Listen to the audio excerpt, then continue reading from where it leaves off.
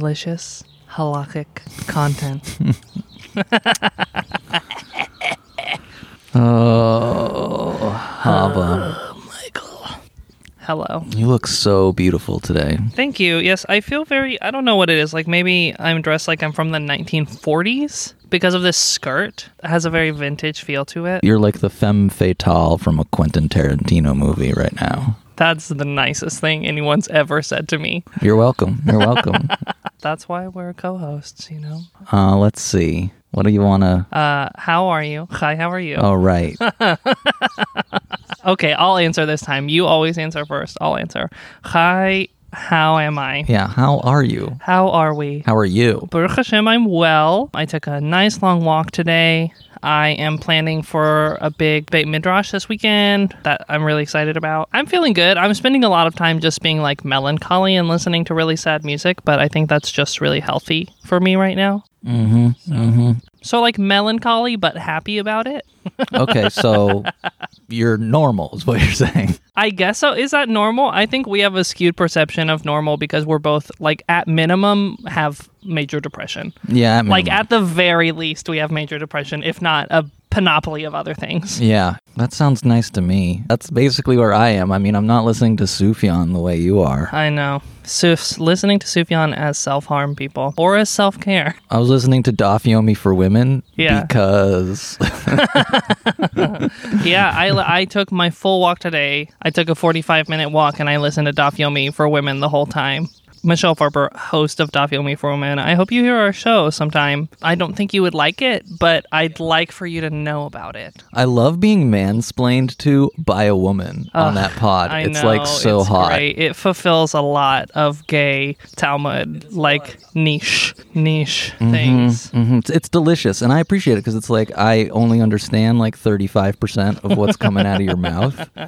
But, you know, it's like talking to a guy about math. It's like, okay, As if I would ever speak to a man about math. Crickets. Crickets from our live studio audience here. No, but I was listening. I guess that one didn't land. I was listening to the Daf, you know, and there was a whole section a couple of days ago about just incantations. Oh, yeah. I can tell it was really satisfying for you to say, I was listening to the Daf. Oh, yeah. Like, yeah. you've been waiting to be someone who can be like, oh, like, on the Daf the other day. Like, you're in the I'm world. kind of in. I'm in, unfortunately, or, you know, whatever. Or fortunately. Oh. You know, nothing makes sense anymore, but I'll tell you what does make sense. Getting 7 hairs from a dog, 7 coals from an oven, 7 pieces of tar or whatever from boats, from 7 boats. Yes. These are all the ingredients of the incantation. What was the incantation for? I think it was to cure a fever that comes back every 3 days. Yes, you have to get all these incantations and then you have to say a verse from the Torah. It was wild. It was great. Maybe one day we'll talk about that section. I want someone to compile from the Talmud references and a list of all the incantations and spells. Oh, yeah, like just a magical cookbook of Talmud spells? Yeah, magical cookbook of Talmud. That would be incredible. I hope the person who's going to make that inevitable book has already been born. I think so. I mean, you might be looking at him. Boom. Baruch Hashem. Future Should me. I be so lucky to know such a tzaddik? Anyway, did you do your homework? I can see from your face. Listeners, I can see from his face he didn't do his homework. No, I didn't. And I can't even shame him about it because he would like that. Yeah, that's true. I have an excuse, though. They always do. I'm a failure. I'm a fail son. Michael, you are not a failure. Okay, so I thought it would be cool or interesting for us to talk about Rabbi Shimon Bar Yochai, Rashbi, a little bit, partially because it was just Lag BaOmer, which is this Jewish holiday where we do all kinds of crazy stuff. We like shoot bows and arrows and have bonfires, and it's really related to this person, Rabbi Shimon Bar Yochai. And he was on the Daf a couple weeks ago, so also relevant in that way. I wanted to talk about this little fragment, this little few sentences in a story about him, mostly because it's really disappointing and pisses me off. Yeah, I wanted to bring a piece of the show that was like, I really hate that this famous rabbi says this thing. Hava is angry smiling now. It's true. I smile when I'm angry. I smile when I'm sad. I have a very beautiful smile. So, like, even if I'm dying inside, I'm still beautiful. Yeah. That's what matters. We're on Masechet Shabbat Daf 33, I think. Yeah, Masechet Shabbat Daf 33b. Shimon Bar Yochai has said some inflammatory things about the Romans who are governing the province at that time. Maybe we'll talk about his inflammatory anti-Roman propaganda another day. That sounds cool. So there's been a death warrant issued for Shimon Bar Yochai. The Romans are coming to get him, and he's been hiding in the Beit Midrash. And so our sentences start, Kol Yoma Hawomatya Lehu Debeitu Rifta Wachuza Demaya Wachachi. So every day that Shimon was inside the Beit Midrash, his wife would be bringing him bread and a pitcher of water, and they would make a meal together. So Shimon Bar Yochai is hiding from the Romans inside the Beit Midrash, and every day his wife is coming to him in secret, I'm sure at risk of her own safety, in order to feed him. He becomes like one of the most important progenitors of Talmudic learning in the future. So his survival is really only made possible by the fact that his wife is sustaining him. Also, his son is there. JSYK. His son is there with him. They're both hiding in the Beit Midrash. Okay, this seems like a really stupid place to hide. If I were a Roman, I was like, where can I find Where can I Jews? find this Talmudic rabbi? Where would he hide? Where would he hide?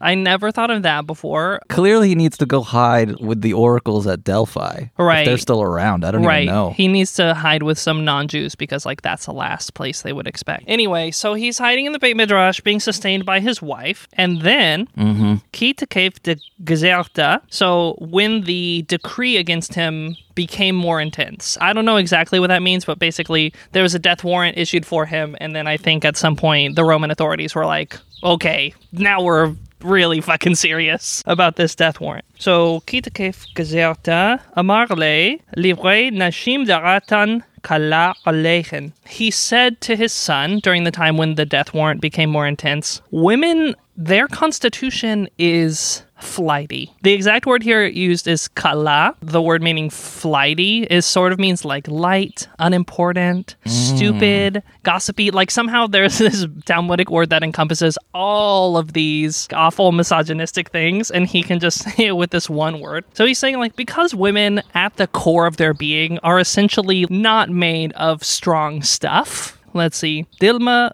mitza'ari la umagalyalan. So they might torture her, or they might cause her suffering of some kind, and she will reveal us to them. So basically, he is concerned that because his wife is such a dingbat, she will not be able to sufficiently keep the secret that she's already been keeping for all this time. And so he just flees the Beit Midrash.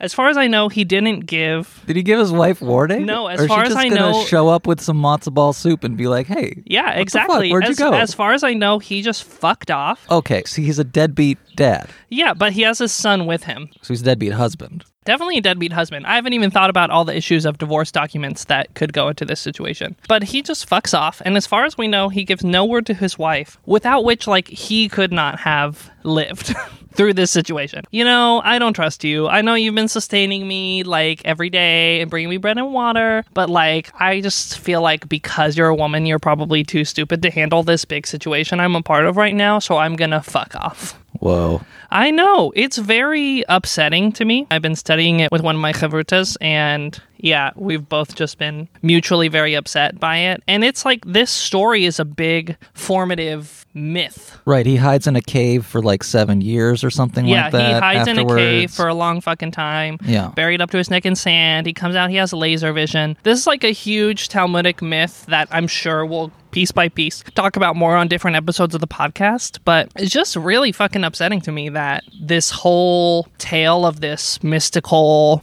Talmudic master that we are all sort of meant to idolize a little bit. I mean, not idolize. I think as Jews, we're not supposed to idolize anyone, but you know what I mean. But like, he has a grave, you can go visit it. People go exactly, and, all that stuff. Definitely we're supposed to respect him and emulate him in some ways, I think. Even in all that, like, he doesn't even, from the jump, he doesn't even appreciate how much the work of women sustains him. People are talking about a lot right now, like how different famous geniuses throughout history did famous shit while they were at home in quarantine. But, like, they were only able to do that shit because they had, like, wives and servants and shit who, like, handled their whole life for them so that they could do physics or whatever. I'm less enamored with genius than I, like, used to be. Because, you know, that's, like, a thing you're supposed to be enamored by if you're, like, a dude or whatever. Right. It goes beyond just women. You are a product of so many things that are beyond your control, and you are the beneficiary of so much unconscious knowledge that's passed down to you from unknown people who wrote it on the scrolls and weird science books or whatever it is.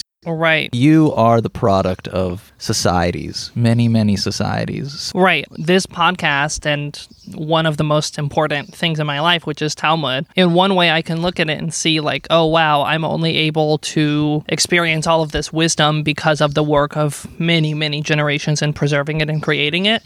Now I'm thinking about there's even more generations of like women and queers and people who like sustained the people who did the work that gets passed down to us. So there's even like invisible millennia of unpaid workers, unseen work that allows us to even have the wisdom of the Talmud. It's just impossible to fathom, and it's kind of nuts. Turning back to your point, yes. Yeah, it kind of sucks if you're a lady to be called flighty, but I am having this mixed feeling because I'm like, oh, I want to be called flighty. I want to be made of soft stuff. Tenderly. I don't want to be made of hard stuff. I want to be tenderly cared for. Well, I think this is that classic patriarchal situation, right? That like men are not allowed to be soft and women are forced to be soft, you know, and that gets into many more complicated intersections when you're talking about women of color, trans women, things like that. But basically what's being surfaced in you by this podcast is how much you wish to be protected and how much that's not allowed for you. Listeners, please protect me. Listeners, protect Michael. He's very small and, very windy. I know. Oh, can you hear the clinkling of my clinkling? Yes, I just made that word up. What if we both do it? Wow. Listeners, that is the sound of ice cubes in our ice-cold glasses of tequila. Yeah. We each have juice glasses full of tequila. I know. It's very cute. Also, we're sitting outside socially distant, and now, in addition to the gas meter, we have a mattress. It's true. Where there previously was the area where we recorded, now there are 2 mattresses waiting to be taken away. Oh. Yeah, so the Talmud is a product of unethical labor and gender relations. It is not ethically sourced. It's not fair trade. It's not from a B corporation. Well, in the same way that everything is. Oh, yeah, absolutely. I'm saying, like, something that's important to know about the Talmud, even though it's a sacred book, is we actually have to redeem it in the sense that it is tainted by this legacy of oppression. Part of our task as the recipients of the Talmud is to redeem it from that legacy of oppression, both by undoing that oppression in the real world and by seeing it in the text and learning to read it in new ways and learning to see those unseen and uncredited characters. In some ways, this is analogous to the art of being able to separate the art from the artist or the forces that created the thing, right? I think learning to separate the art and the artist is one level of being able to do this, but I think what is actually the more sacred work is learning to hold the ugly parts of the origin of the work along with the beautiful parts of the work. Like, not just separating them, but holding it all together. Do you think that's a way of kind of dealing with your own existential, uncomfortable realization that you are, as the Talmud Hava, yourself, the creation of ugly acts? Absolutely, absolutely. I am also the product of unjust gender and labor relations, as are we all. When I learn to hold the Talmud and all its paradoxes with care, I learn to hold myself and others with care. Okay. It's fractal.